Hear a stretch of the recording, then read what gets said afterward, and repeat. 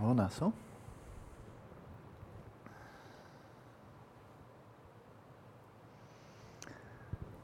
So I think many of you found in this environment where we have so little mediation, so little in the way of a buffer zone between ourselves and our own minds. We're kind of getting it in our face, so to speak. That sometimes the mind is not a very pleasant neighborhood to hang out in. You might want some relief. And so, very briefly, because I'm eager to get to the meditation, 3 exit strategies when your mind is just kind of obnoxious. And one is to come out. All of this will be familiar, just a different phrasing. Just to come out of the mind, out of this whole realm of conceptual congestion, rumination, OCDD, and all of that, and come out into a space that is very accessible, that it's quiet, that's non-conceptual, very easy to access, and can be very restful. And that is to come out into the body. So into the infirmary, just into the space of the body, and just like watching waves wash up on shore and then flow back into the sea, just watching the undulations, the gentle flow, the ebb and flow of the in and out breath. Get you out of your mind. Because this is a really non-conceptual space. It's quiet. It's not mental. It's somatic. So there's one possibility, really good, especially in the supine position, but could be good in any position. And another one is to come out even further, and that is to come out, you can just go out and stand, or you can go out for a walk, a slow walk, a fast walk, but then really let your awareness come out into nature, out into the sky, the clouds, the surrounding jungle, and so forth. And that's very refreshing, as long as you leave the rumination behind. Leave the rumination in your mind. Mind your own business.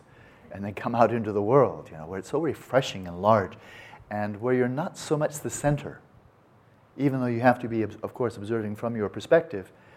When you're really attending closely to the people that are on the streets, the people here and the staff in the mind center and so on, then as you're attending, you see each one, every sentient being, not only human, but all the other creatures here, they're all in the center. Each one is in the center of his or her or its mandala. And so then you see, there are a lot of centers here, and that expands the mind. And it gets you out of your own mind, which is very refreshing, kind of spacious, lets off steam. You kind of, let your awareness come out into space. So those are 2 strategies. Out into the body, out into the surrounding environment, out into nature.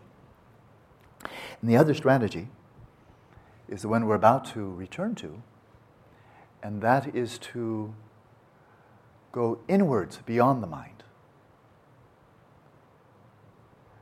And that is, once again, we're leaving the mind behind. That whole realm of cogitation, personal history, thinking, imagination, all that whole domain of the mind. Well, this time we're just poking right through beyond it, but inside beyond, right? Inside beyond. So that crucial distinction that we've noted in settling the mind in its natural state, that distinction of recognizing the simultaneity of stillness and motion of the mind, except for this time we're not even attending to the mind, not an awareness of awareness. So we're just going into stillness, right? Into stillness. And to connect very briefly with that more philosophical excursion from yesterday, and that is, as we're going in, then attend to the mere absence of thought, whatever thought comes up. So Rosario just clearing the throat and immediately just silencing it. Whatever thought comes up, doesn't matter what it is. Whatever it is, doesn't matter. Just as soon as it comes up, nope. And then in that awareness of the absence of thought, that awareness of non-conceptuality, like the paper that had no writing on it. Once you are gazing at the paper and you see there's no writing on it, then what do you see? A paper with no writing on it. But you see a paper with no writing. You do see something. You're not just, no writing, but paper with no writing. And so likewise, no concept. What's without concept? Well, awareness. And you're home. So there's, as in the little conversation, a little bit of dialogue with Jordan yesterday, there's the complex negation, an absence of thought and the presence of awareness. And if you're not attending to anything else, that's the real catch here. This is, again, I can't too strongly overemphasize it. This is not open presence, not choiceless awareness. We're not interested in any appearances whatsoever. And so withdrawing from all sensory appearances, and then if we just snuff out, release, just extinguish any thought that comes up, then that which remains in the awareness of the absence of thought is the awareness of the presence of awareness. And welcome home. And so you've escaped the mind again, but this by coming inwards in the direction of the substrate consciousness, rather than out into space. Right? So, it's a very good strategy. Very restful. So we'll do the oscillation this time. Keep it simple. Don't make it complicated. Don't second guess yourself as we set up the oscillation, and use it just to the extent necessary, insofar as helpful. Right? I won't reiterate what I said yesterday about this. But when you're coming in and you're looking for, as you're probing in this cognoscopy, and seeking to, just not even so much seeking, just examining closely what arises when you attend to your sense of being the agent who is inverting and releasing awareness. What is your sense of being the agent? When you probe inwards, just what comes to mind? And if nothing comes to mind, then be happy. Then nothing comes to mind, and you're still aware of awareness. If something does come to mind, simply note what it is, and then release. So we're just kind of peeking in, like opening a curtain, yoo-hoo, and then phew, out into space. And then inward, open the curtain, yoo-hoo. Kind of like a cuckoo clock. Okay? And just see what you see. And whatever you see is what you see. There's no right answer. What you see is, and if you don't see anything, don't be discouraged. Maybe the agent is a cockroach.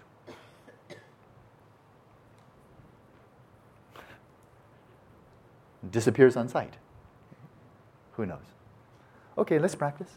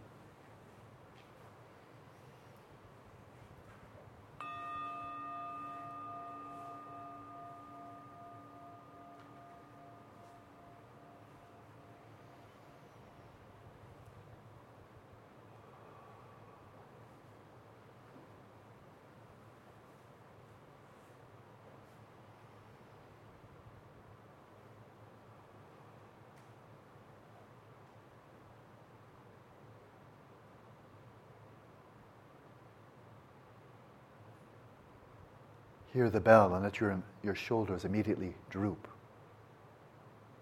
Your face relax. Your whole body have a melting quality. As any excess tension in this overinflated tire immediately becomes diffused as you allow your body to settle in its natural state. And then very deliberately allowing your respiration to settle.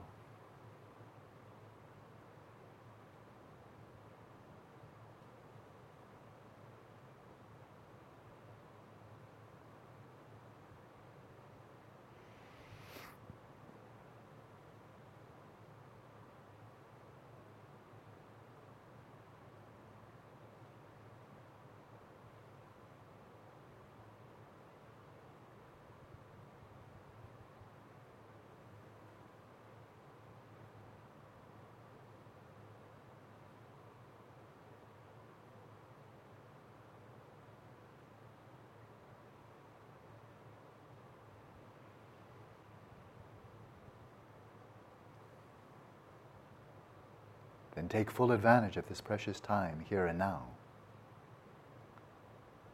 to release fiction, that which is no longer real or is not yet real, the past and the future.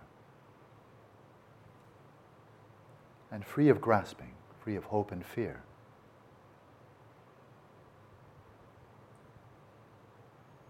Rest in stillness in this present moment. with your eyes open, at least partially.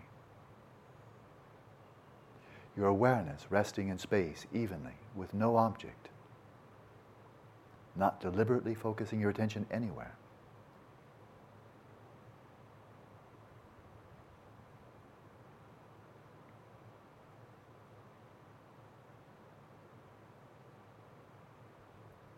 And all that can be said is that you are present.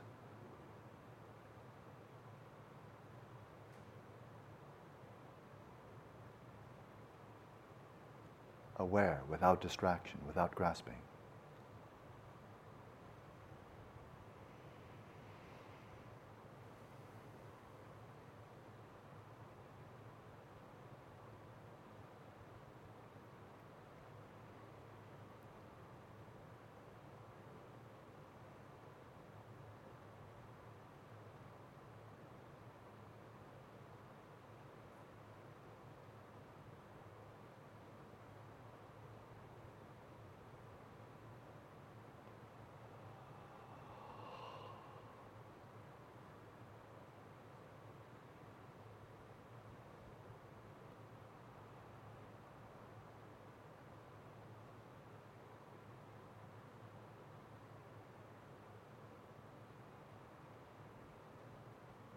And in that withdrawal of interest from all appearances and objects,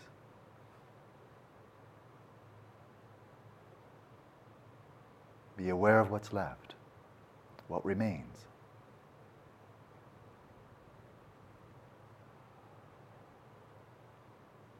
This immediate non-conceptual awareness of being aware.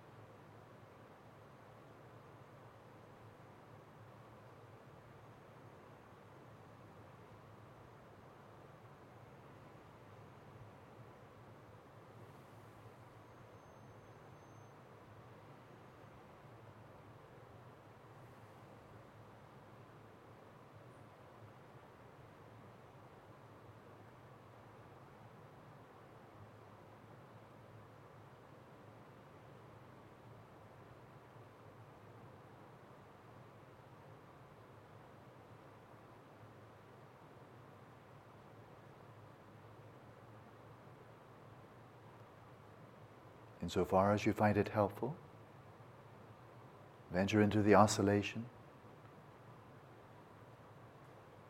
withdrawing with some intensity from all appearances into the very experience of being aware, then releasing out into space with no object.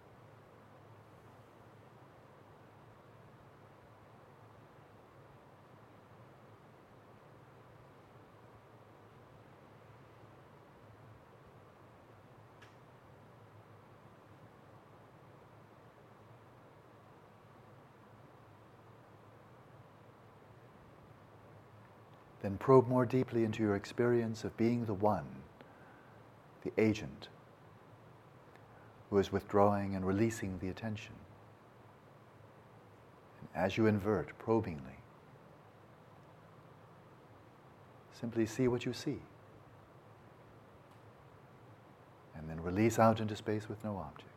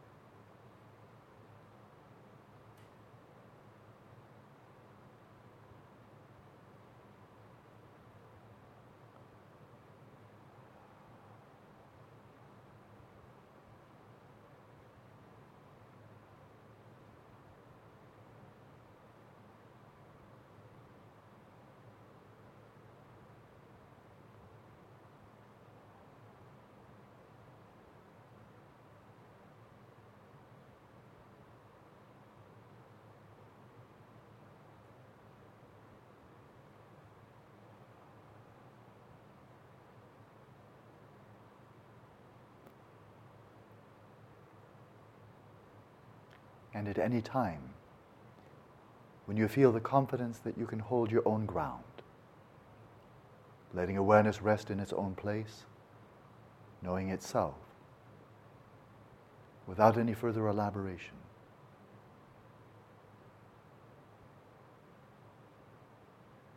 Then simply do that.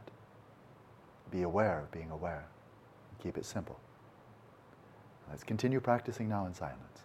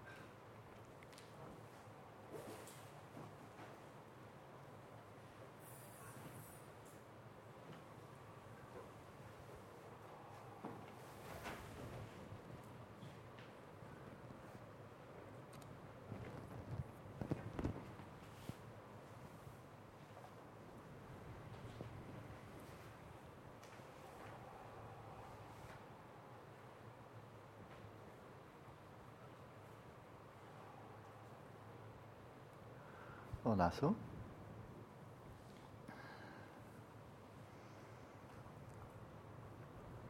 It's kind of obvious that this whole strategy with these 3 methods of shamatha is a strategy for retracting the tentacles of grasping especially onto I and mine. And these tentacles definitely extend considerably beyond the body. They can extend out over a whole country. Right? If you identify with your country, and then somebody says, if you're from Uruguay, and somebody says something detrimental, something derogatory about Uruguay, it hurts. Oh, why do you say something like that? That's so hurtful. So hurtful. Uruguay. It's my country. Right? Something like, oh, you're hurt, right? So withdraw the tentacles. And then I was thinking if somebody really wanted to torture me, they would get hold of my cell phone. I said, okay. And they get a big sharp nail. I say, okay, Alan, watch closely. Right across the face of the big gash, right across the face, and make me watch.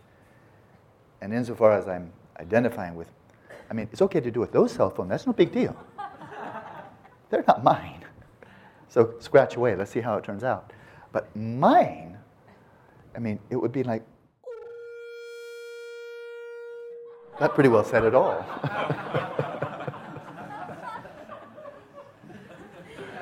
That was the scream of seeing the face of my iPhone being defaced and knowing, and I pardon the words, but this is going to take some major plastic surgery.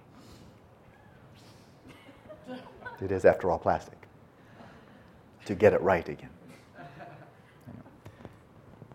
And then, of course, if I scratch my skin or get a pimple right in the middle of my nose, big red one, with a white tip.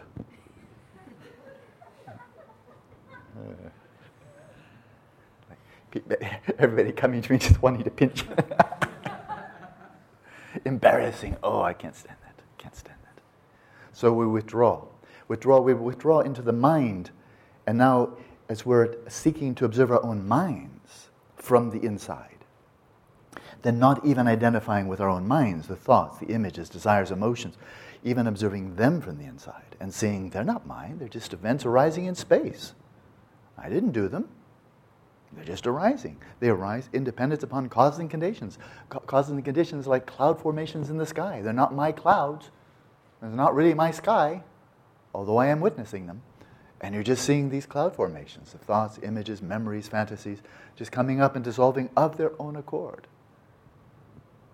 And if we having retracted the tentacles of grasping onto I and mine, retracted right into awareness itself, and then withdrawing the interest even from the mind, let alone the body and the surrounding environment, right into awareness itself. But now as we do this, and this is what Padmasambhava is challenging us to do, is that rather unconsciously, there still may be a cognitive fusion, a sense of grasping onto I am, with respect to some inner appearance. Some appearance is arising very much inside of I'm the person meditating. I'm the meditator. I'm the meditator. If somebody says you're a really good meditator, you really impress me, thank you. Thank you.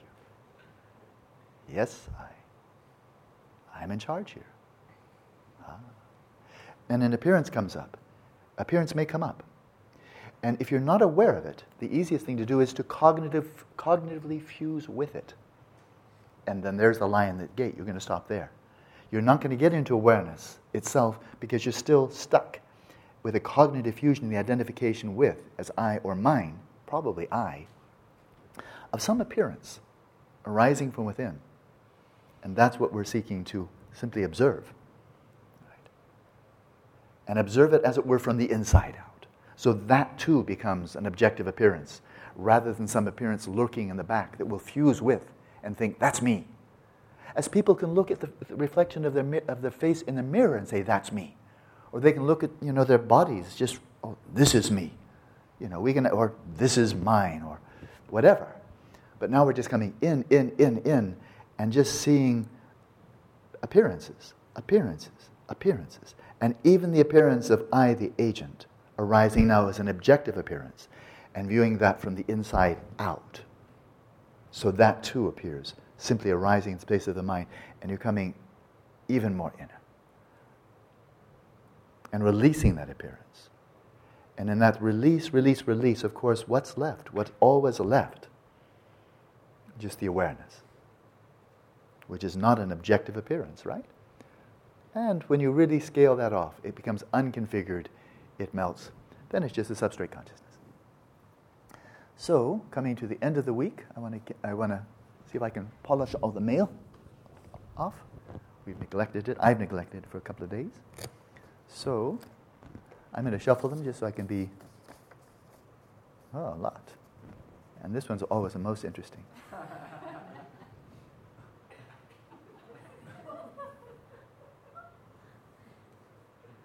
The Buddha held up a white lotus. I thought maybe I could hold up a clean. It's not working. Okay. I'll try again later. Yeah. Oh, yeah. So, okay, now they're properly shuffled. Following on the issue of ill will, if you have made earnest attempts over time to make peace with a person, and it still negatively affects your shamatha meditation, you sense it's best to have little or no dealing with this person. Yeah, that could be. Sure. I mean, as a parallel, really quickly, because we do have a lot of questions here, but especially young monks, sometimes old monks also, but young monks may have, quite a lot of sexual desire. It goes with the age. And so when one is a monk in training, then one tends to avoid going to places where one will see women that arouse a lot of lust. So you don't go to Malibu Beach and just hang out. You stay in Van Nuys. Or something like that. But you don't go to places that aggravate your mental afflictions. That's very much part of, being a monk. Keep it together, because you're still vulnerable. So keep your eyes down, don't go there. And likewise, if that's the case for lust, so it is the case for anger, ill will, hatred. If there's somebody who, at this phase in your practice, if you encounter that person, engage with that person, it rouses up the ill will or anger, then yeah, if you can, avoid for the time being. So you're doing nobody a favor by engaging in that person and having it just stimulate your anger.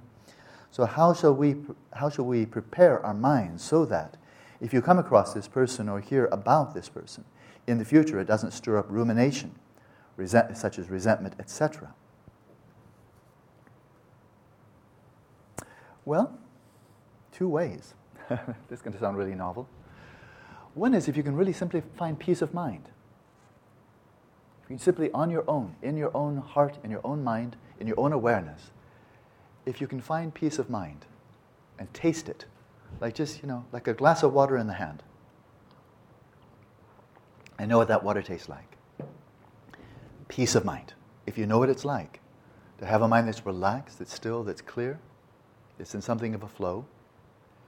And to get there, you're not dependent upon other people doing this, that, or the other thing for you. It's pretty much give me a little quiet space, or not. Because you can do this when you get accustomed to it, when you get the hang of it, you can do it in the subway.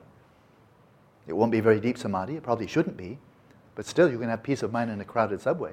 I've been to New York City many times, and there it is. They're very crowded, very noisy, a lot of coming and going. That doesn't mean your mind has to be noisy and coming and going. That's up to you. And so if you've tasted peace of mind through your shamatha practice, which means peace. Shamatha means peace, quiescence, tranquility, serenity. And of what kind? Mind. So shamatha is peace of mind. If you've tasted that, and then you encounter a person that you found difficult, maybe arouses resentment and so on, you can just make a decision. I see the invitation to leave my peace of mind behind and get caught up in rumination and all the old habituation, but I really much prefer peace of mind. So no thank you. This person cannot control my mind. certainly not from a distance. And so there's one point that you have an alternative. And it's taking control of your own mind and saying, it's not a place I want to go. I want to be kind to myself. And getting caught up in that old habituation is not the place for me. So there's one possibility. And the other one, this is almost too predictable. It's 4 immeasurables. It's the 4 immeasurables. It's coming with a loving kindness starting in the center, gradually extending outwards, and then drawing on all of your wisdom. So in the conversation yesterday with Maria, 2 points, and I want to reiterate them. Well, there are other angles. Shantadeva's whole 6th chapter of the Bodhicharvatara, Guide to the Bodhisattva Way of Life, all about patience. He's giving you 20 or 30 tools there to overcome that so that you can engage with people who are challenging, difficult, and so forth, and just come in with a myriad of insights, angles, perspectives that just erode the old habitual pattern of responding with ill will and resentment. So there it is, to break down the barriers. And of course, the most obvious thing and the most direct thing is to replace that with compassion. Because wherever we naturally or habitually respond with ill will, we can more realistically respond with compassion. It's always true. It's always true. It's more realistic to respond with compassion. So there's that. Yep. Finally, equanimity. So, there are many other practices, but this is a pretty good combo. The shamatha, the 4 immeasurables, and then deepen it with these background teachings from Shantideva and so on. So, there we are. And, there's also an element, this is important. And that is, I remember years ago, it was late 70s. What would that be, 35 years ago? Late 70s when I was in the monastery in Switzerland. And I'd been training, I was a monk, I'd been a monk for years already. Quite intensive training all through the 70s, so maybe 7-8 years of, doing nothing else. Learning Dharma, practicing, meditating, beginning to teach, doing a lot of interpreting. So it was just kind of like there wasn't anything going on besides Dharma. And yet, in the midst of that, I would see anger coming up on occasion and this mental affliction. And I remember going into my teacher's room, Geshe Rabden's room, just feeling really low, really down. And just that. Discouraged, there's the word. Discouraged, really discouraged. And they just came into it and they said, Genla, gosh, I've been practicing for years and I look at the mind and it's still prone to these old spikes of this and that, this rubbish. This really is rubbish, And I get discouraged. It's still here after you. And his response was, hey, you've been practicing for a few years. You've had these mental evictions for how long? It takes time. It takes time. That's it. He was tough in a very good way, but he was tough. He never pampered me. He never coddled me. He was kind, he was compassionate. But when it was time to be tough, he was tough. He said, deal with it. Is this worth doing or not? I'm going to elaborate a little bit. Is this worth doing or not? Is it worth the effort to really try to purify the mind of ill will, malevolence, resentment, and so forth, let alone craving, greed, so forth? Is it worth it or not? Can you be happy if you don't do the work? And as soon as the questions are posed, the answer is already there. So then, however long it takes, that's how long it takes. So the moral of the story is, it's very easy to be impatient with one's tendencies to be impatient. And so at least there, be patient that it's going to take some time to overcome the tendency of impatience, anger, hostility, and so forth. It's going to take some time. Because the tracks, the habits are deep. But it's worth doing. It's worth doing. However long it takes. Oh yeah. Once shamatha is achieved, do siddhis arise spontaneously, or is there specific training to generate them? Is there any text explaining in detail how they arise and how they are trained? Yes, there is. I'll answer the second question first. It comes up in a lot of texts, but the clearest, most just, what to say? Just straightforward presentation is in the chapter on, I think it's called, I don't quite remember how Nyanamoli Bhikkhu translates them, but it's in the Visuddhimagga, the Path of Purification, which, as I said, you can download from the web for free. Marvelous, because it's a big, heavy, thick book that I have at home, and now I have it on my computer. There's a whole chapter on that, and it's in the samadhi section, so it's not in the wisdom section, not in the ethics section. It's ethics, samadhi, and wisdom. It's a whole section there. So it's quite clear. Conceptually, actually, quite clear as well. But in terms of the question, it depends on the individual. That is it guaranteed that on the day that you achieve shamatha, like a graduation prize, like you've just graduated from undergraduate work in shamatha, and you get your nice diploma, that suddenly you get, mom and dad give you some nice siddhis. Like, how many did you want? No, it doesn't work like that. At the same time, some people develop siddhis without having achieved shamatha. They may not be very robust, but they can come up karmically. Some people just have spontaneously exceptional abilities, kind of paranormal abilities. Some people have a proclivity or a special kind of intuitive openness to extrasensory perception without shamatha. And that being the case, some people achieving shamatha, they may get just immediately some perks coming up because they have a lot of momentum from past lives. Overall, once you've achieved shamatha, then siddhis, paranormal abilities, are said to be easily accomplished, and then you just go for specific training in that. So Buddhaghosa gives a whole array of training. It's really quite fascinating because it has to do with the form realm, form and formless realm. So it's conceptually really very intriguing. And this means you're kind of going out of your way.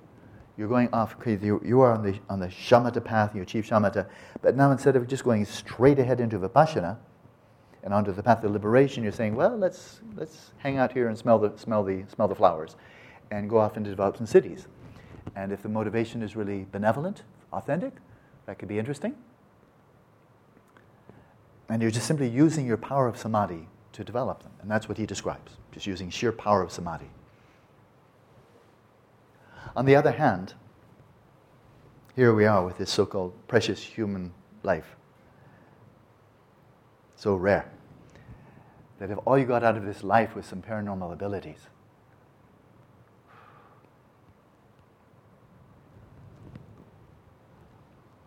that's it? That's all you got? Just some paranormal ability? They don't purify the mind. That's technology. So exactly why did you go there? You wanted to show off, or what? What was that about? If one is following, I'll just speak now within the Mahayana and more specifically the Dzogchen context. If it just follows just an absolutely straight path, develop your shamatha, go directly into vipassana. Don't take a rest. You can have a day. Enjoy the bliss, luminosity, non-conceptuality. Cool. Okay. Now back to work, and go right into vipassana. With that fusion, with that muscle of shamatha behind it, and then venturing into the insight, to actually be gaining insight into the lack of inherent nature of all phenomena, to really fathom what is meant by the dreamlike nature of waking reality, the extent to which this reality is really dreamlike. And therefore, an immediate implication is that this waking reality is susceptible to being changed simply by the realizing its emptiness of inherent nature and designating it differently. Because it's not only that the objects, this is a bit subtle, but I'll be brief, that it's not only that the objects we identify, like that tree, that hill, those shrubs, this person, it's not only that those objects do not exist from their own side, but even the basis on which we designate the object is not already from its own side, waiting to be so designated. In other words, it's empty all the way down. That's the assertion. So when I was receiving Geshe Rabten's biography many years ago, now 72, he was meditating a lot on emptiness. And he commented, he would be meditating on the emptiness, among other things, of the pole, just a wooden kind of trunk that held up his roof. The pole, right in the middle of his little hut. And he'd be meditating on the emptiness of that. And he said, if I spoke with people who don't understand Dharma, if I spoke to them about how things actually are, the insight that comes from realizing emptiness, people who don't know Dharma would just think I'm crazy. So I don't talk about it much. Right? But the point here is that if you just follow that straight track, shamatha, and immediately into vipassana, gain realization, then by that power of the the fusion of shamatha vipassana, you get paranormal abilities right out of that, and that does happen. Very, very, very deep insight into emptiness, back with shamatha. That will give you paranormal abilities. Just with that, without having to add any external or other methods. Right? Let alone if you then penetrate and you just keep right on going, realizing the emptiness of all phenomena, inner and outer, and then just go right for the breakthrough to pristine awareness. If you tap into that, well, then you have the siddhis, especially from that perspective. Then siddhis naturally arise without doing anything outside, anything special, to develop siddhis.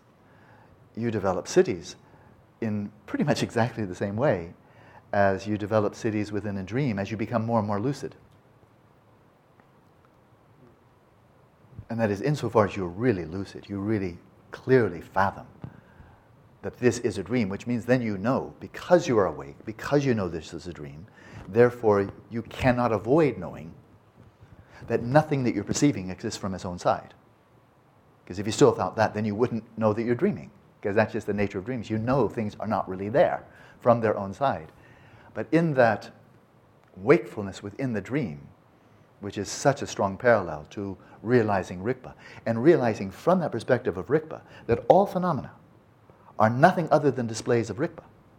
Rigpa is not just some luminous, quiescence, pure, primordially pure awareness. It is the source of all appearances, period. Not just your own local ones. You've gone into transcendent ground that is non-local, atemporal, beyond individuality. You tap into Rigpa, you've tapped into the very origin of all appearances in the universe. And you are awake. And you're seeing relative reality so similar to seeing a dream from the perspective of being awake. Well, of course, if you are awake within a dream, really deeply awake, thoroughly awake, then paranormal abilities come out of that direct insight. You don't need to get them from someplace else. So, if you really do have some, if it really gets you, what the opportunities are in this life, then you don't want to be distracted, not even by this prospect of being able to develop exosensory perception by other techniques, because it will just come out of knowing reality as it is, just like in a lucid dream. When you're in a non-lucid dream, then who knows, you might have to develop some special techniques to develop paranormal abilities in your dream, but become lucid and you get them anyway. But that's because you know reality as it is. Oh yeah, here's another one. And this is from Regina. So Attention Revolution, Stage 8, Single-Pointed Attention, page 136. Buddhist contemplatives have drawn the conclusion that while the brain conditions the mind and is necessary for specific mental processes to arise as long as the substrate consciousness is embodied, the human psyche emerges from this underlying stream of consciousness that is embodied in the life after life. And, so boy, that was well said. Whoever the author of that book is, that's really good. Okay, and how much imprint in the psyche from previous karma conditions the mind or psyche? Big time. Big time. That's the unknowable variable, or the complex variable, when trying to understand the psyche. And it's what is just absolutely left out. I mean absolutely left out in pretty much, with few exceptions here or there, which are absolutely not mainstream. But in terms of the modern scientific understanding of the mind, they're trying to understand it with an enormous amount of intelligence and technological sophistication and so forth. But the framework, the parameters of understanding why are people having this emotion, this thought, and so forth and so on, they're looking at it entirely within the context of this lifetime. So it starts at conception or sometime, whenever, and of course they don't know, whenever that fetus becomes conscious. But then even before that, there are genetic influences, there's environmental influences, dietary influences, there are educational, parental influences, a cultural relation, so nature and nurture. But there it is, and so the attempt there is to understand everything that goes on in the mind in terms of influences from within the context of this life. So, there's one approach. And then the Buddhist approach is, you're looking at pond scum here. You're trying to understand pond scum and within the context of pond scum. But, it is in a much larger pool of water. It's not pond scum all the way down. That's just the pond scum. That's just on the surface. And you're trying to understand everything just in terms of what's on the surface. And what's coming in is just enormous. And that is influences from past lives. And one will never gain a comprehensive understanding of the mind if one excludes those factors. And so there are, in terms of the qualities we're cultivating, deliberately cultivating, mindfulness, generosity, patience, and so forth and so on, it's said that there are two types in Tibetan. Yeah, I can remember them. Getop. Getop are the virtues, one can say. The virtues that are, and this is a direct literal translation, that are achieved by birth or at birth. That is, you come with them. You come with them. And they're not coming from genes, they're not coming from your parents. Your parents can't give you virtues. They just give you genes and then take care of your body, but they can't give you virtues as such. But there are qualities that people are simply born with that are qualities, and of course it can go negative and positive, but let's just focus on the positive. And that is ones that you're born with. I mean, little babies, and then young children and so forth, coming in with certain virtues that they just came with them, right? And then if they nurture them, take care of them, if they meet with people who recognize virtues as virtues and want to help the child cultivate them, deepen them, further them, oh, then that's great. Then you're really in good shape. I think that's a major reason why in Tibet and around the Himalayan area of Bhutan and Sikkim and so forth, there's been such a strong emphasis for quite a few hundreds of years now of really of Tibetans, Bhutanese, Sikkimese, and so on, going out of their way to identify tulkus. Because after all, the tulku could, if you're a good tulku, if you've really gained some deep realization in one lifetime, that should provide you with plenty of momentum to carry on and have a good life without any outside help. But they just want to make sure that you're getting all the help you possibly need. And so they will look for these children, try to identify them as early as possible, and then make sure that they come in contact with tutors and the good circumstances, so that those virtues the child is born with, being a tulku, from maybe a one, two, who knows how many lifetimes of really very disciplined, dedicated practice, that when it's coming in and say, welcome, we're ready to take you to your next stage, to your next stage, to help you further develop. And so you find the teachers, the conducive environment. And what they're hoping for, this is basically a good investment. I'm speaking of traditional Tibetan culture, is they figure, look, if we can give this child really good training from the age of 3, then they'll mature really quickly. And as in the case of the Dalai Lama and Toma Geshe Rinpoche and so many of these tulkus, they're in this advanced placement class. When they go into the training, it just comes naturally, like a duck to water. They pick it up really quickly. And so a training that might take 25, 30 years for a person who doesn't have the momentum, they'll polish it off in 15 years, 12 years. And this is the hope of the society, this is the rationale, is let's hope we can get this child into gear so that when the child is only maybe 20, is all ready to start teaching. Because we will pick them up at age 3 and make sure they have the best teaching, get them back into gear, brush off their memories from past life. And so by the time they're 20, they're already mature practitioners who are well educated, and then we'll have a teacher. So it's the fast track of getting teachers, and that's what they want. They want to have really good teachers, and so it's a good investment. So that's Getop. That's Getop. Those are the ones you're born with. And then there's Jangtop, and these are the ones, Jangtop means the virtues that you acquire through training, coming for an 8-week retreat, going for a 3-year retreat, whatever it may be, or just lifelong, or devoting oneself to Dharma. And then you may be cultivating, acquiring, realizing virtues, insights, shamatha, vipassana, whatever it may be, that you never had, or at least not in the past life. In other words, kind of generating them afresh. But between those two influences, the one you're kind of born with, the momentum you're coming in with, and then the momentum you develop through practice in this lifetime, generally speaking, it's said that the former is stronger than the latter. And the former is that which you're born with.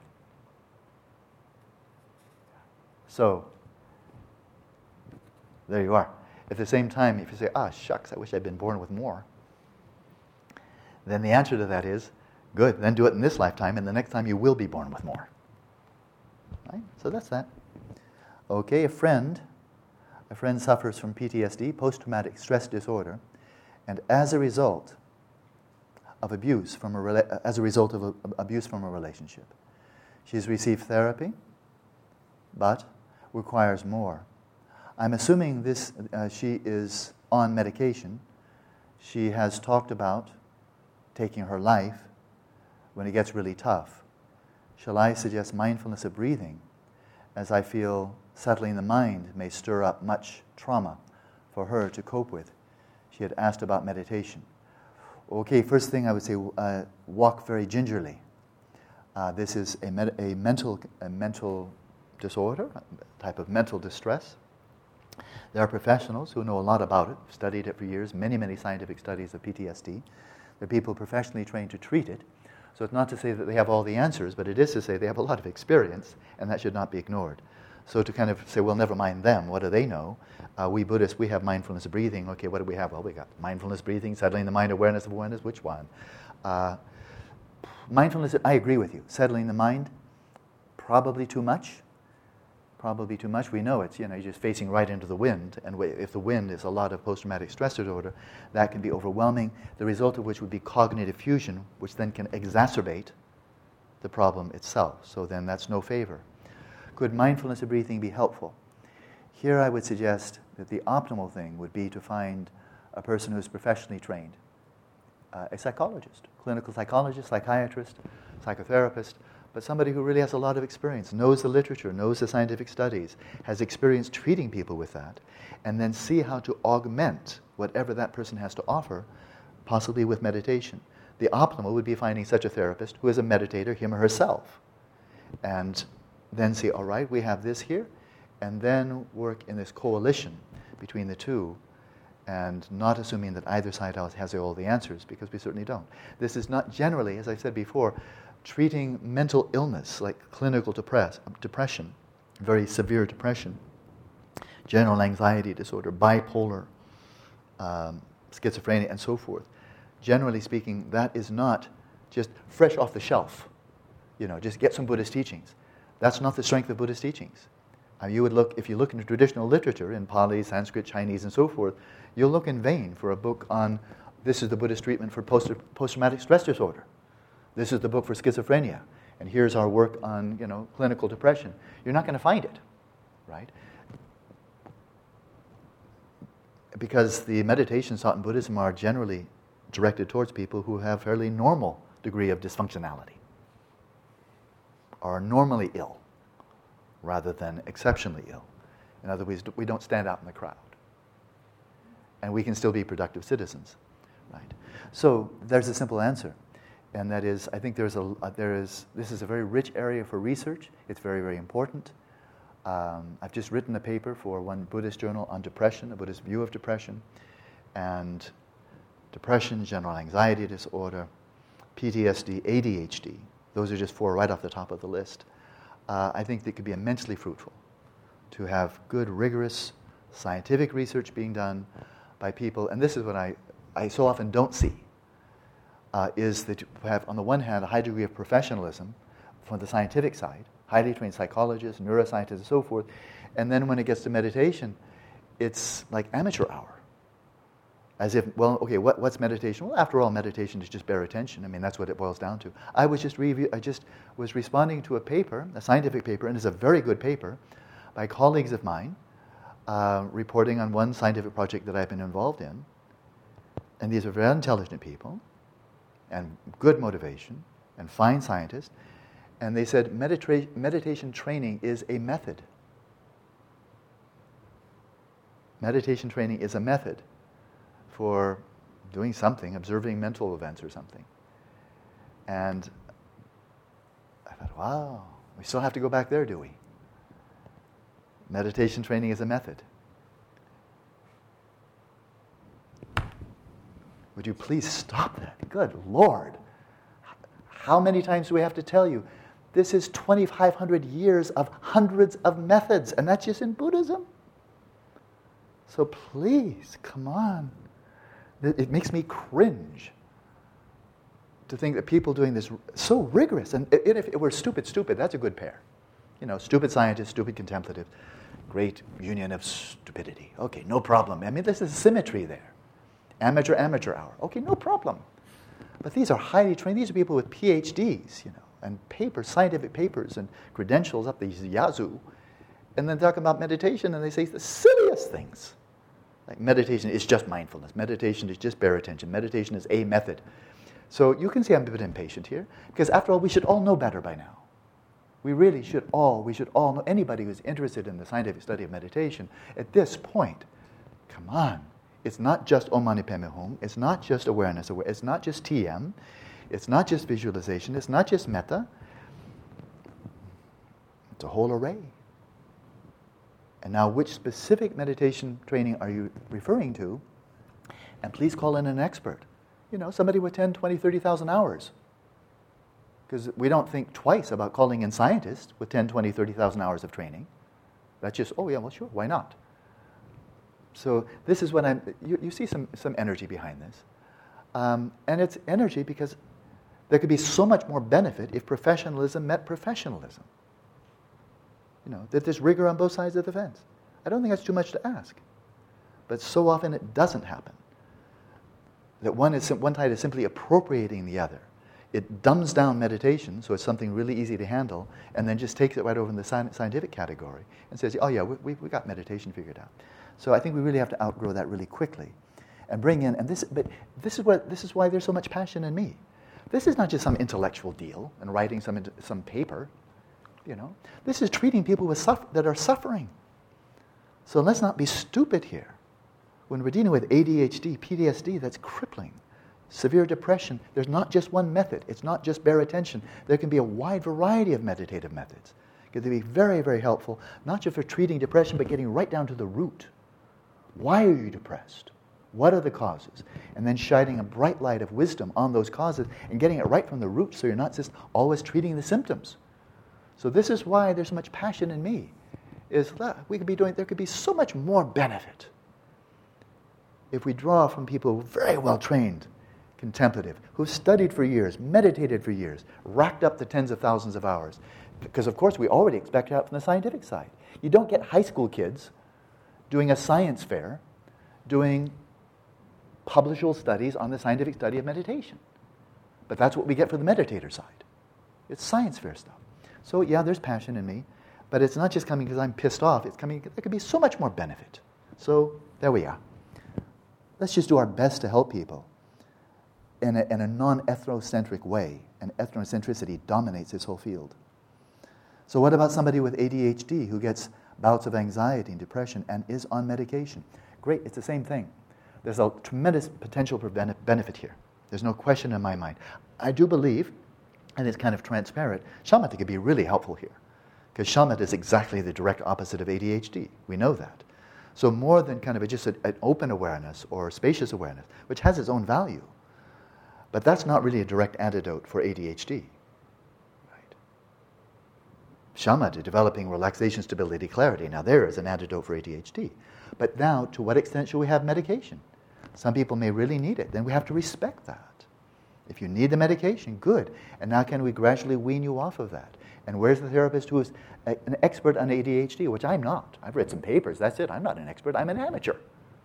When it comes to clinical diagnosed ADHD, I'm an amateur. But I'm not quite as much of an amateur when it comes to shamatha. Okay? Another one. So I'm hoping to raise the second point of the question. This is from Bruce, because he had two parts, and I responded at length to the first part. We never had a chance for the second part. And so I'd like to ask it live. So maybe I should just stop right there. But I'll read it. I have a good example to illustrate it. It's about the opposite of graceful experiences. These are negative, spontaneous, or seemingly random experiences that most of us wish we could banish from our practice, like sleepiness. I kind of like sleepiness myself, but only at the appropriate time. So, Bruce, sure. We can. The microphone coming? Thank you, Amita.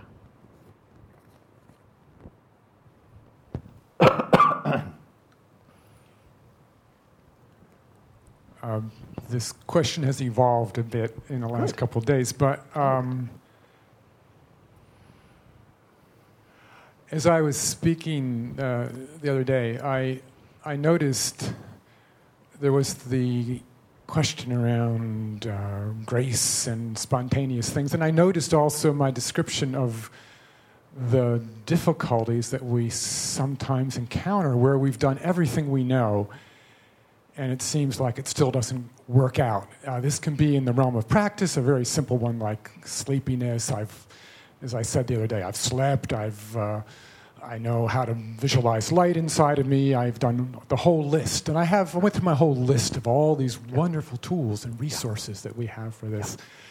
And the things that you shared, the 6 conditions, environment and letting go of desire and being content and so forth.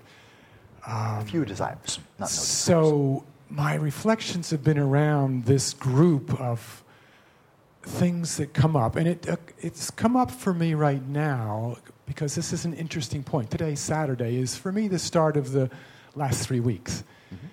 And I've started a couple other times during this retreat, and I've looked back now 5 weeks and thought, well, gee, how did it go? So there's some valuation a bit. And this is a big deal for me, coming all this way. And along with that, I'm kind of looking at these next 3 weeks as almost their own retreat. That's good. Because things didn't happen quite the way I'd planned or maybe imagined in the last 5 weeks. And I wrote out my schedule a couple times. And there's been an elephant that showed up in my room. I don't know if any of you have had that happen. I just had a gecko. We got these big rooms and we have these double beds or whatever. I have a king-size bed, and I woke up one night in the middle of the night and there was this creature next to me, looked like an elephant. And so I did what Alan said, pull your nose, and my nose was solid. And as soon as this guy saw me wake up to go pee, he got big. He started puffed up, and the whole room filled up, and I got claustrophobic. And I kind of turned the AC off real quick and went to the slider, opened it so I could look out, kind of squeeze past him. And this continued. So it's been a real, challenge in my sleep. I don't usually have that kind of problem. And I'm sure you have variations on their different elephants. Thailand is known for its elephants. So just one example, these things that happen and in our practice or come from elsewhere. A very somber one yesterday, 2 days ago, an email about someone who committed suicide. And someone in my circle of people. So I'm listening, and I've heard you say a lot. I think of karma, what are the grounds for this? And ultimately the question is, I suppose, around, is there somewhere where I have to evaluate my natural talent for this? I don't usually think that way, but is there something? I'm in this big, 8-week retreat for me, and how have I done for 5 weeks? And, so I can look at karma. You've talked a lot about that. Reincarnation. You just a few minutes ago talked about the tulkus and the coming in with what we come in. So, in a way, in a Christian framework, you could also look at it, the chosen people, or you could look at it from original sin or whatever, all these sorts of things. Luckily, that's not my framework. But I like to think, and I have been, I think, my whole life more or less, that pretty much anybody can take up this meditation and have good success, maybe really great success. But when you come up against these issues sometimes, it's a challenge. So am I missing something here in the teachings? I want to keep this simple. I could go on, but or in your experience, other than, or if you want karma and reincarnation, what we come in with, what are our capacities? Is there an IQ for... I understand. Yeah, thank you. I think it's helpful to come in from two perspectives. Two very different perspectives. And one is just straight experience without a background framework. Just what's happening within the context of this life. There we are. And so in other words, no element of faith or reliance on authority or tulkus or Tibetan tradition, etc., etc. So just in the context of what we're aware of, I look at the practices that we've been exploring here and why we're doing the practices. Because it's not like with golf. I think there's a very good golf course near here. With golf, we didn't come in, I don't think any of us came in with major golf disabilities that was really screwing up our life. Like anti-golf predispositions. that ruins our relationships because I couldn't hit, I couldn't putt, and so forth. So some people are talented for golf and some are not. And if you're not talented, or me like drawing and painting, I wanted to be talented, I just wasn't. And I don't think there's anything I could do. It was one of those kids, I didn't have it. I wasn't born with natural ability. And so I recognized that, and I said, well, okay, I think it's not worth my effort to strive really diligently to ascend to the level of mediocrity, which is, I think, really probably all I was really capable of in this lifetime. So when it comes to those kind of things, and I'm not disparaging art or golf. I mean, golf, nice game. But then the question of talent, and then and behind the question is, if I'm not talented, is it really worthwhile? And my answer is no. I doubt that I'm gifted for golf. I have no reason to believe I would be. Mathematics, I'm also not very gifted. I could do it with just a lot of hard work, and I did it well enough that I could do what I wanted to do. That was study physics and so forth. But I'm not naturally gifted for mathematics either. Good enough that I could do the work. But then I stopped, and I've forgotten most of the mathematics I knew, because I don't need it, and I don't mind that I've forgotten it. But what I'm doing is there's mathematics, there's golf, there's art. And if you're not talented, you might want to just release it. It's okay. Maybe not this lifetime. But then I look at the shamatha and the four immeasurables. I say, wait, this is just totally different. It's just totally different. And that is, I already have a mind, before I ever encountered Buddhism, that tended to be stressed out, tight, uptight, rigid, tended to be lots of rumination and agitation, and then exhausting myself, falling into dullness. And that combo really just screws up everything. It doesn't matter what I'm doing. That's not a helpful. Any one of those three is not helpful. Combine the three, and that's lethal. And screws up everything. Interpersonal relationships, being a student, being a professor, anything. It screws up everything. And I came with it before I ever encountered it. So it's not just having no artistic ability. It's really actively involved on the other side, on the negative side. And likewise for the four immeasurables.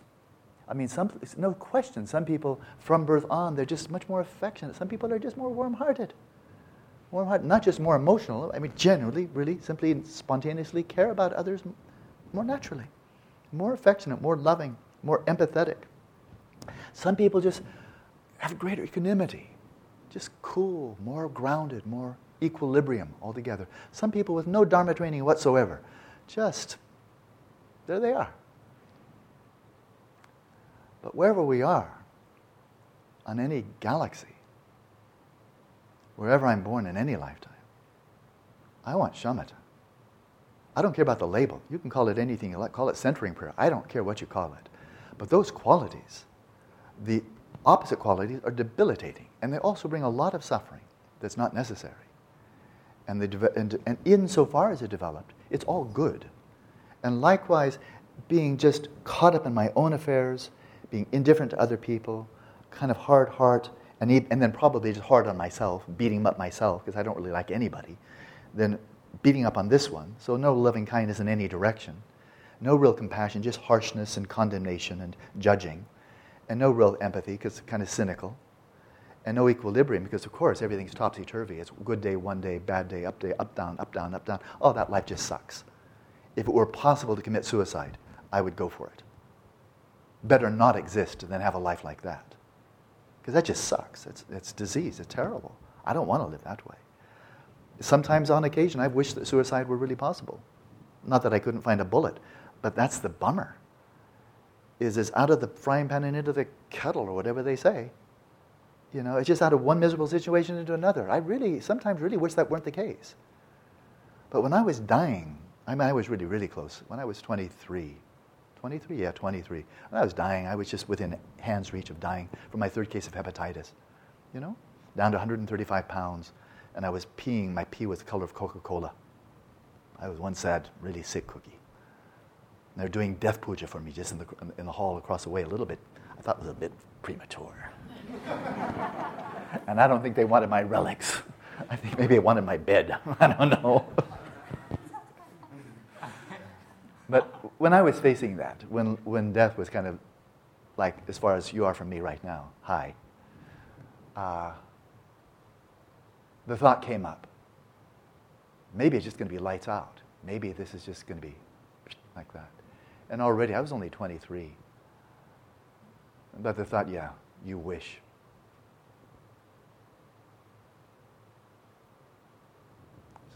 It's not an option. One may wish it does. One may wish to live forever. One may want to be reincarnated. But it's kind of like liking gravity or not liking gravity, from my perspective. And that's what I already saw from the age of 23, is now all that's missing is this real possible termination of this really incredibly juicy opportunity that I found and had only for 3 years. And that's what really got to me. I was not happy. I was not happy. Not at dying, but I'd found this, and I had only 3 years. And I really didn't want to die. So,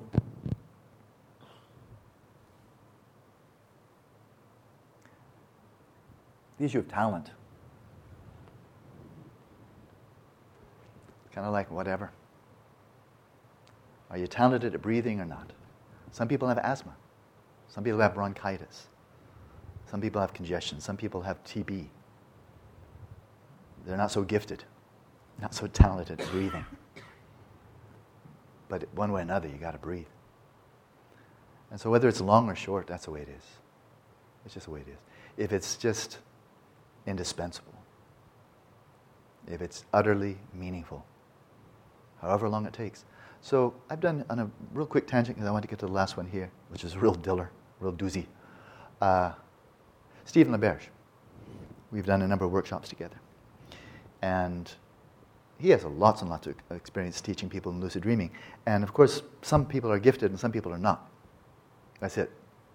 Some people, we had at least one person. She said she never remembered any dreams.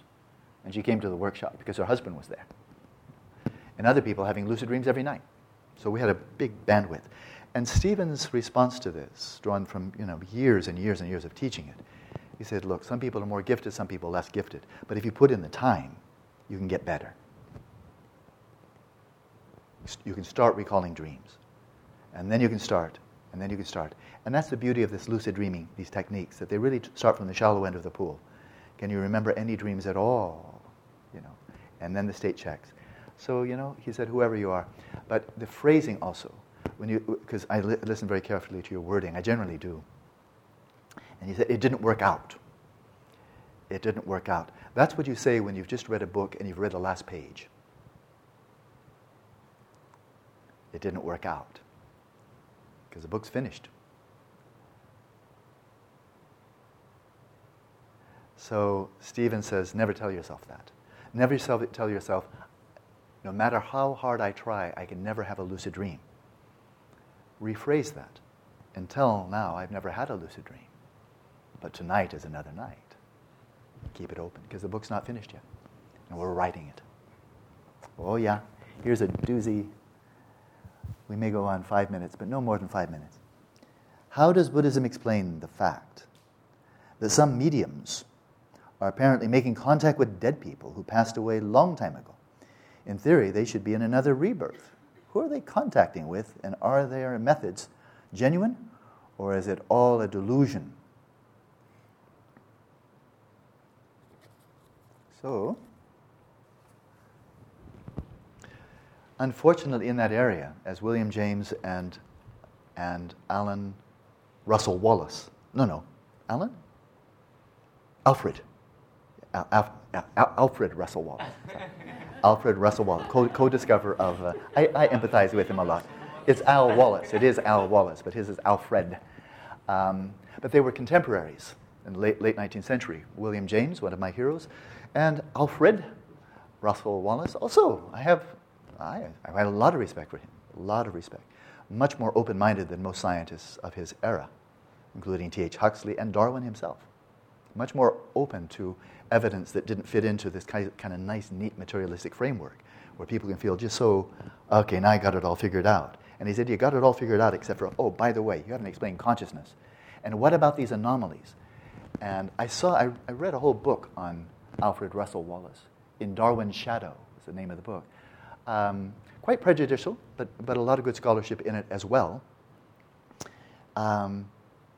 Because he and William James on the other side of the Atlantic, Wallace being, of course, in England, they recognized that, unfortunately, in that field, there was just a lot of chicanery, deception, fraud, just lying to people, trickery, to dupe people, to deceive people. It's really unfortunate, because it was all over the place. It was really quite common. And then you say, oh, geez, then we have to pile through all this crap to see if there's anything here that is authentic. When Newton was, investigating natural laws, there was not a lot of chicanery of people pretending this and pretending that. I mean, it was a nice, clean field. Do your experiments, and there it is. But when people are trying, like Alfred Russel Wallace, trying to do some research here, there was just so much, can I use the word, bullshit. And then people like T.H. Huxley, Darwin's bulldog, and Darwin himself, when they would hear about it, they would just get disgusted. And they say, we're not even interested in anything you would come up with. This is not for us to investigate. This is for private investigators. Because you're dealing with frauds here. And we're scientists, and we're not trained how to identify fraudulent behavior. And that's what private eyes are for. So we won't even touch that crap. Because we already know it's not true for starters. And that's where the dogmatism just stepped in with an ironclad fence. And they wouldn't even look at it. But William James in America, and then Alfred Russel Wallace in England, said, yeah, we're perfect. These are two extremely intelligent people. And they said, we know there's a lot of bullshit. You didn't tell us anything new here. But now as we're sifting through all the crap, now look at that one. 1 out of 100. Look at that one. It's like Ian Stevenson and Jim Tucker saying, sure, a lot of kids have great imaginations. They've watched television. Maybe they're being tricky. Maybe their parents want their kids to be famous. Oh, look at my child. My child can remember past life. Of course. There's a lot of crap or just stuff. But in the midst of all of that, are you willing to reach into the pile of manure and see if you can find some gold nuggets? And not just say, no, I won't look. It's all manure. I'm sure of it. Because it doesn't conform to my beliefs.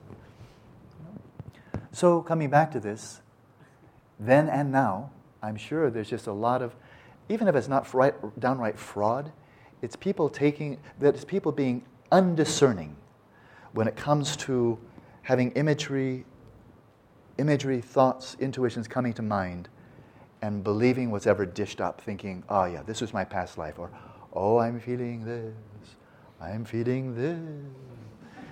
this must be true, And just because they think it. And I have such good feel for things. And you must speak in very weavy voices when you say it. This is much more compelling. So when people themselves, are just kind of goofy and undiscerning and uncritical, then they think whatever comes to mind must be true. I'm feeling something special. Let me see your palm. And so there's all that. You have to dig through all that stuff. But in the midst of it, might there be authentic mediums? Are we willing to be patient enough, and then not only be patient enough, but actually be willing to question the dominant paradigm of materialism, that the mind is just a product of the brain? So let's imagine that among the pile of manure of self-delusion and active fraudulence, there are some individuals here and there who actually do have direct perceptions of the relatives, for example, the dead relatives of certain people, and then when they are channeling, when they are engaging with, listening to these dead people, the information they're coming up with is true, validated by the living relatives, and there is just no, beyond all reasonable doubt, there's no way they can know that information unless they got it from that dead relative. And let's imagine that the person has been dead for more than 7 weeks, the period of the bardo. So that certainly raises a challenge. And this means that a person like myself, who feels frankly very much at home in a Buddhist worldview, not all of it taken literally, but I think you know where I'm standing, is, okay, well, that's not easily, compatibilized with the overall Buddhist worldview, that 49 days and you're off someplace. So shall we just say, well, maybe we just throw out the Buddhist worldview, that dead souls go off and just hang out waiting for a medium to speak to them? And looking, by the way, pretty much like they did just before they died, indefinitely. waiting for some medium. Hello, I'm waiting.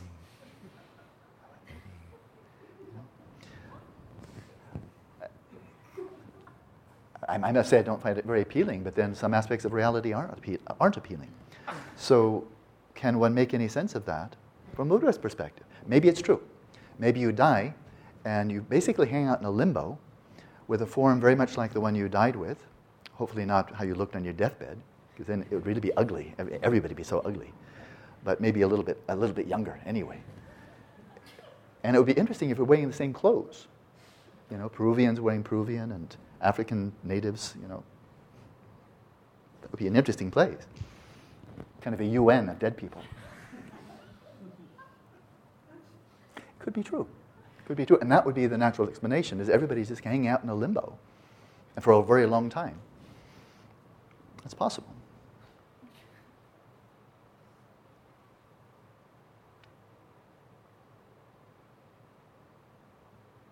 It's also possible, though, the question was asked earlier, if we take at least, it's a working hypothesis, or just suspending judgment for a moment and saying, well, okay, let's imagine these children that Ian Stevenson and his colleagues around the world have identified who allegedly have past life recall, but it's always past life recall of human existence, and not dogs and pretas and devas and so forth and so on. I responded to that. So how about the medium? The medium, there's no, as far as I know, I've never heard of a medium training school. There are? Yeah, what, in Brazil probably, if anywhere in Brazil they must be. In London? Yeah? And so you come in not a medium and you come out medium. And then if you stay in a long time, you come out well cooked. Overdone. No, it really shouldn't surprise that there would be training for it.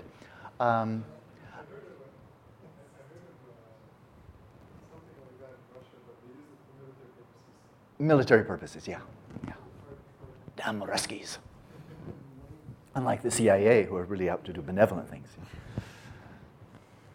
But the point there is, that I'm getting at, is that I would be quite surprised, and I've been surprised before, so maybe I'm just going to be surprised again, but I'd be quite surprised if a person who is naturally a medium, and my sense is most of the accomplished ones are just naturally gifted in that way, or ones who are trained, maybe they had a little bit of gift and then trained it further, like Stephen LeBaire's training people with a gift, and then it gets more gifted as they train. I'd be surprised if that entails the achievement of shamatha, because that pretty much takes months, if not years, of very intensive meditative training. And so if that's the case, and I'm trying to speak very delicate here, but a bit of humor, but it's not ridicule, because we have to keep an open mind. But if the psyche of the medium is still working within that psyche framework, then whatever appears will be something that appears that is sensible to a human mind. Because that, just like the children are not recalling hell rebirths or preta rebirths and so forth, they're getting rebirths that make sense to them with their child human minds. And so they're getting human rebirths. And if there are ones in between that are other species, they just don't pick them up. It's out of the bandwidth. It's like we don't see infrared and ultraviolet. Just not with these eyeballs, right? These eyeballs, we only get our bandwidth. And human, you only get the bandwidth of, I'm looking from the perspective of a human psyche, and I'm seeing within that bandwidth. Not the bandwidth of the ultraviolet of devas or the infrared of animals and hell beings and so forth. And so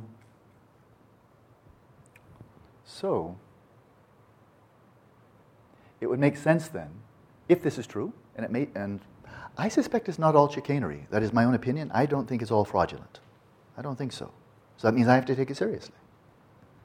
It has no real impact on my life because I'm not seeking out mediums. But on the other hand, do I believe in oracles in the Tibetan tradition? Oracle, yeah, I do. I've seen some pretty compelling evidence for that. So that's certainly in the same ballpark. So if the medium, to wrap this up, I said I'd go only 5 minutes and I've lied, is if the medium is operating out of the bandwidth of human psyche, then when individuals appear, you can be seeing people that you can make sense of. Do you really know what a preta looks like? An animal, yes, but then you don't really expect to have an animal come up and start barking at you.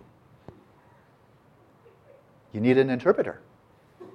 You need a medium interpreter who can speak, Canaanese and human, and I think they're very rare. And so even if an animal popped up, you would know how to communicate. Your relative is very happy. Your relative is waiting.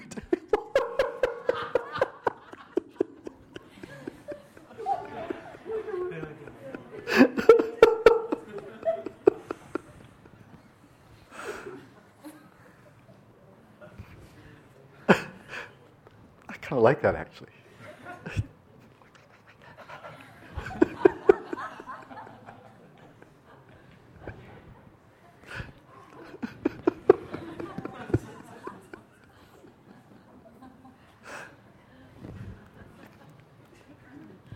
Your dead mother is born as a cat. She really likes catnip. She's a very happy cat. She purrs very nicely. They're seeing them as human beings. And they're seeing them as human beings in quite familiar form. Human beings on our planet, for example. And so I've heard Tibetan Lamas respond to this. We'll wrap it up now. I've heard Tibetan Lamas respond to this. And they say, number one, not all relatives show up. Some, but not others. And so if we are to take this seriously, which we should at least give it a fair chance, give it an even playing ground, not with ridicule. I'm having fun here, but it's not a ridicule, because I said I believe this actually does happen. And we have to make sense of it. If you don't believe it happens, then you don't have to make sense of it. Either way, it's fine. But if they are born as pretas, for example, or as spirits, some kind of spirit, and there's a wide variety, they're not going to manifest to the medium as a spirit, most likely. They're going to manifest in a form that's familiar. And they will have the information because the mind continuum is the same mind continuum as the person who died. And so it could give veridical information. Now, if they've taken a more fortunate rebirth, like as a deva, then, again, an ordinary person working in the bandwidth of human psyche will not be able to see what a deva looks like. You can't imagine it. It's not within our framework. And so that deva then would appear something more like human being. But now with another rebirth as a deva, but be able to communicate and taking on a form that the medium can make sense of. And the person would say, I'm such and such a person. And devas are like magicians. They can manifest any way they like. And so they would manifest probably in a form similar to the one they took if they really wanted to communicate with a living relative. So it could be devas, it could be spirits, a wide variety of spirits, not just pretas, having miserable preta lives, but there's a lot of other variety, pretty much, in contemplative traditions around the world. So that would be the case. And so there are alternative, in short and in summary, there are alternative interpretations or ways of viewing or trying to make sense of this that doesn't simply have all dead people going and hanging out, looking just from any perspective, from the God's eye perspective, just hanging out indefinitely in the form that they were in the latter part of their lives the last time, and just hanging out indefinitely, wearing the same clothes.